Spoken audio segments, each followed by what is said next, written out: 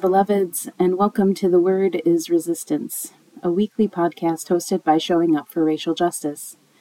In this podcast, we explore the readings from the Christian Bible assigned for the week in the Revised Common Lectionary, focusing on what they are showing us of God's dream of liberation and flourishing for all creation.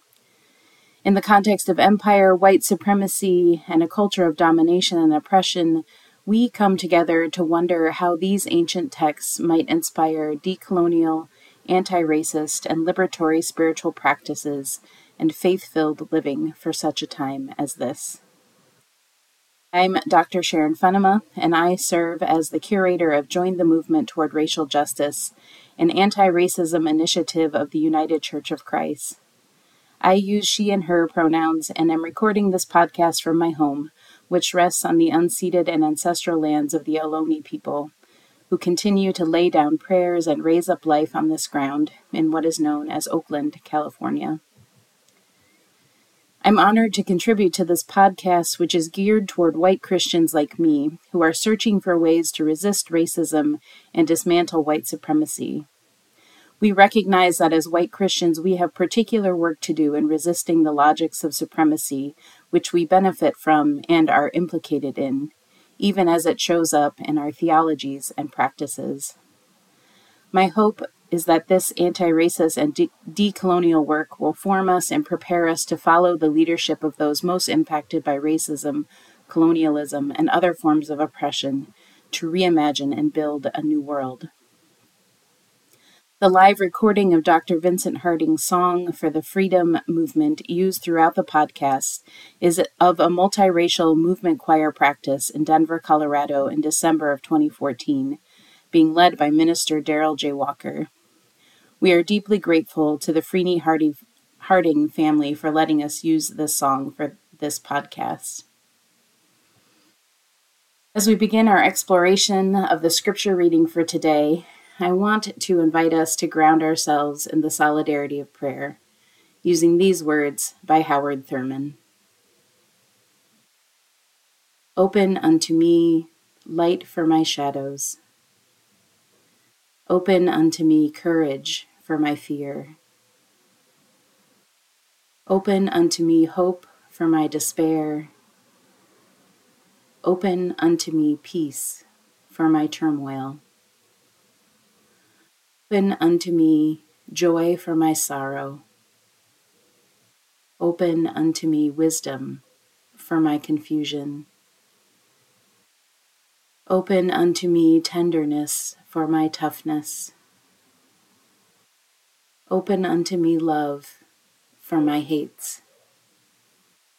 Open unto me thyself for myself. Lord, Lord, open unto me. Courage, sisters, don't get weary. Courage, brothers, don't get weary. Courage, people, don't get weary. The reading assigned for this week from the Gospels comes from Luke 10, verses 38 through 42. Take a listen to this familiar story about Jesus as he travels with his disciples. Now as they went on their way, Jesus entered a certain village where a woman named Martha welcomed him into her home. She had a sister named Mary who sat at Jesus' feet and listened to what he was saying. But Martha was distracted by her many tasks. So she came to him and asked, "Lord, do you not care that my sister has left me to do all the work by myself? Tell her then to help me." But Jesus answered her, "Martha, Martha, you are worried and distracted by many things. There is need of only one thing. Mary has chosen the better part, which will not be taken away from her." I have to admit to you from the start that I really struggle with this passage from Luke. I've never really been able to loosen it from the way I heard it preached for much of my life, where it was used to pit Mary against Martha and laud Mary as the true disciple because she sat and listened to Jesus. Somehow, preachers always managed to denigrate the care work that Martha was providing as lesser, less holy, less Jesus-y, less faithful, just like our patriarchal society has done and continues to do with care work. These same sermons often became an opportunity to celebrate the contemplative, thinking, reflective life of faith over the active, practice, embodied life of faith. Spiritual versus practical, theological versus embodied. Replicating dichotomies that have often served the oppressive power, white supremacy, imperialism, and patriarchy. Frankly, I just really get annoyed with Jesus here. I mean, sure, eat Martha's food, enjoy her hospitality, and then tell her Mary is actually doing it right. Come on, Jesus. Really? So, I'm exceedingly grateful to our current series on the word as resistance that pointed me toward disability justice as a lens for dialogue with the scripture, because it has opened up this story in a new way to me. Asking, what can we learn about the stories from Luke by centering disability justice as our interpretive lens, got me to thinking, what if Mary was choosing what was right for her body that day? What if sitting and listening was the gift that she could offer in that moment? What if that day was a flare-up day, and what she really needed was a place to be tender with her aching bones? What if Mary simply didn't have the spoons to do what Martha was doing that day? If you're not familiar with the term spoons, here's how Leah Lakshmi Piepsna Sarmaran Sinha describes it in her amazing book, Care Work, Dreaming Disability Justice. Spoons is slang created by sick and disabled communities to describe units of energy and capacity, specifically within a sick and disabled context of having a limited amount of energy because of chronic illness or disability, and thus having to make decisions about which tasks to do and which to let slide.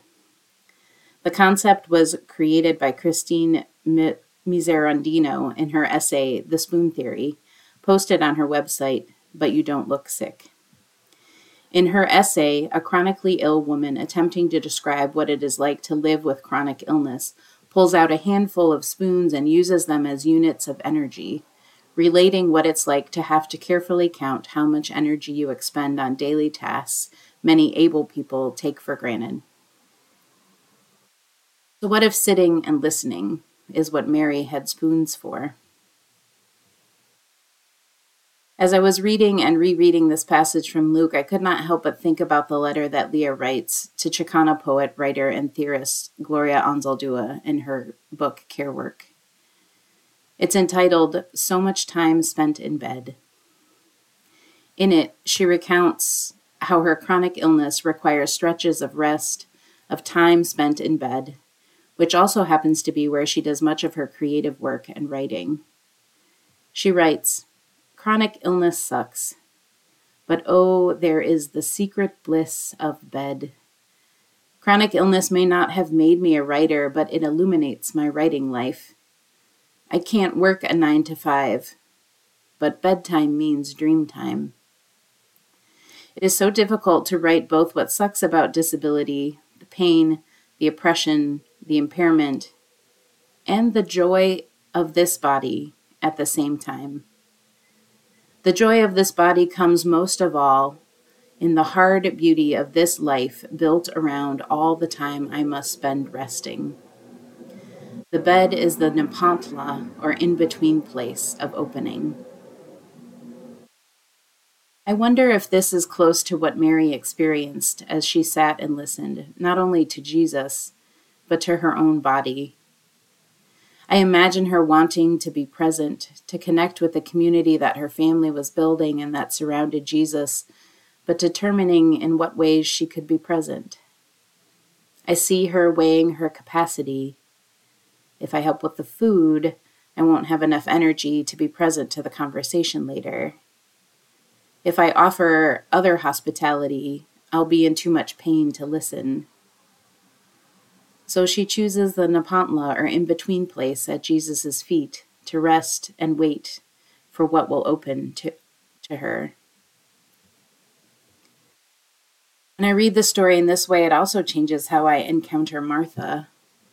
Through a disability justice lens, I recognize in Martha the many voices of racialized capitalism. Our society tells a very particular story about whose bodies, lives, ways of being in the world are valuable, permissible, allowed. When Martha asked Jesus to tell Mary to help her, I hear capitalism saying, "You don't look sick. Why don't you stop being lazy and get a real job?" In her letter to Anzaldúa, Leah describes these voices this way. Capitalism says that disabled, tired bodies that spend too much time in bed are useless. Anyone who cannot labor to create wealth for owners is useless. People are valued for the wealth they labor to build for capitalism. Crips are useless to capitalism. The same system that supports the logic of slavery and created racialized inferiority in order to justify the exploitation of Black bodies, that same system of capitalism understands sick and disabled bodies as disposable, inherently unvalued and unvaluable. And as Will Gaffney reminds us, we are still trying to do church in the midst of enslaving paradigms. Martha speaks from and for that system when she wants to steal Mary's rest, to tell her what she should be doing and to get others to be accomplices in her correcting Mary. Martha is asking Jesus to do the dirty work of racialized capitalism and remind Mary that her worth comes only through being useful. My heart breaks a little when I feel Martha's scarcity in this story. I want to call her in. I want to say to her, you don't have to respond to your own overwhelm in this way.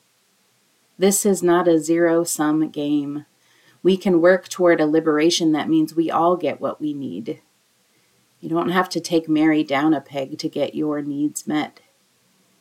And you don't have to try to get others to do that too. If we pit ourselves against each other, then the system stays in place, and the power of dominance continues to hold sway. I want Martha to feel in her body the truth of collective access, as Sin's Invalid describes it. We can share responsibility for our access needs. We can ask that our needs be met without compromising our integrity. We can balance autonomy while being in community. We can be unafraid of our vulnerabilities, knowing our strengths are respected. I want to whisper the words of Patty Byrne in Martha's ear. All bodies are unique and essential, and all bodies have strengths and needs that must be met. We know that we are powerful not despite the complexities of our bodies, but because of them. I wish that was what Jesus had said to her. But this framework helps me understand Jesus' words a bit differently too. Perhaps Jesus is offering us a model of able-bodied solidarity. He affirms Mary's choice. He honors her decision about what's best for her body. He refuses to be made an accomplice to racialized capitalism. He doesn't assume he knows what's best for her, and he centers her experience as the one who knows best how to resist these systems, as one who is most impacted by them. And he's willing to stake his reputation, to use his power, to ensure that she continues to be able to do what is best for her body, mind, spirit. When Jesus says, Mary has chosen the better part which will not be taken away from her, I hear him making a commitment and affirming, your rest will not be taken away from you. Your bodily autonomy will not be taken away from you. Your ability to choose and consent to how your body is treated will not be taken away from you. Your boundaries will not be taken away from you. Your need for slowness, softness, spaciousness will not be taken away from you. Your crip intelligence will not be taken away from you. Your knowledge of what you need will not be taken away from you.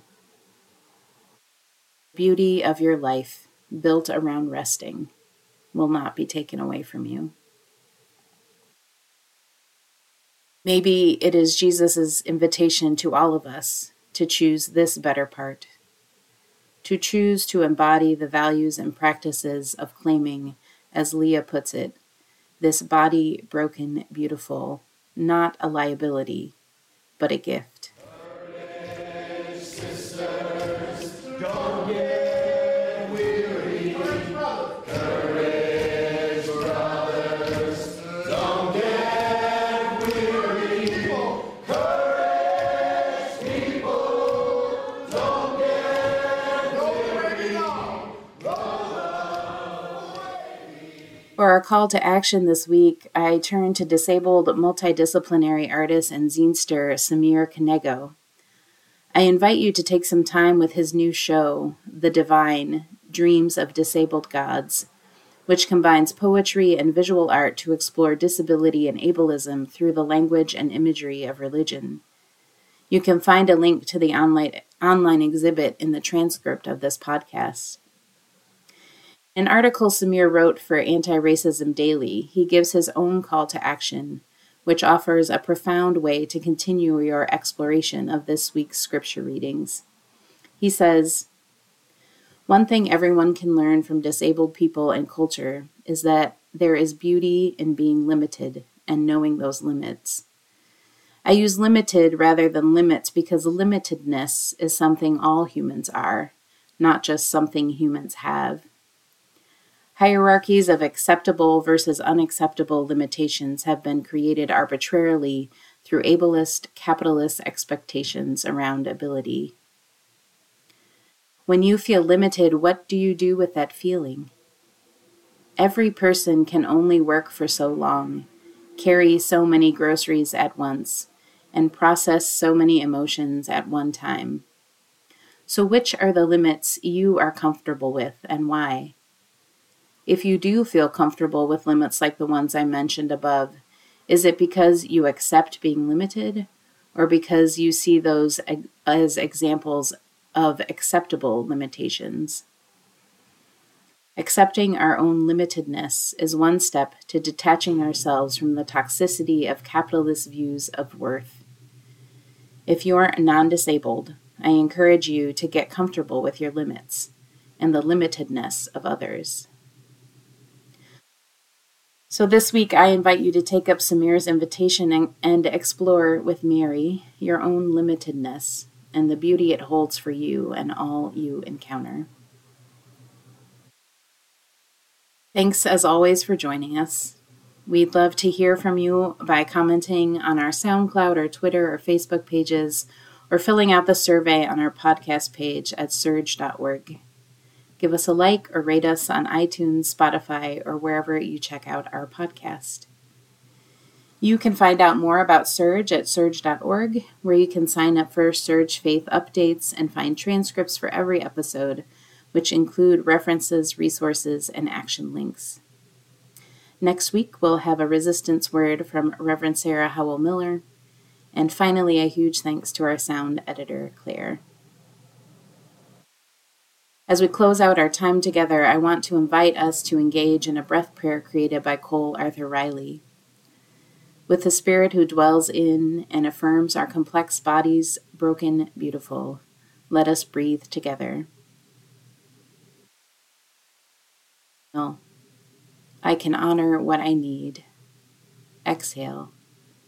My boundaries are holy. I can honor what I need. My boundaries are holy. I can honor what I need. My boundaries are holy.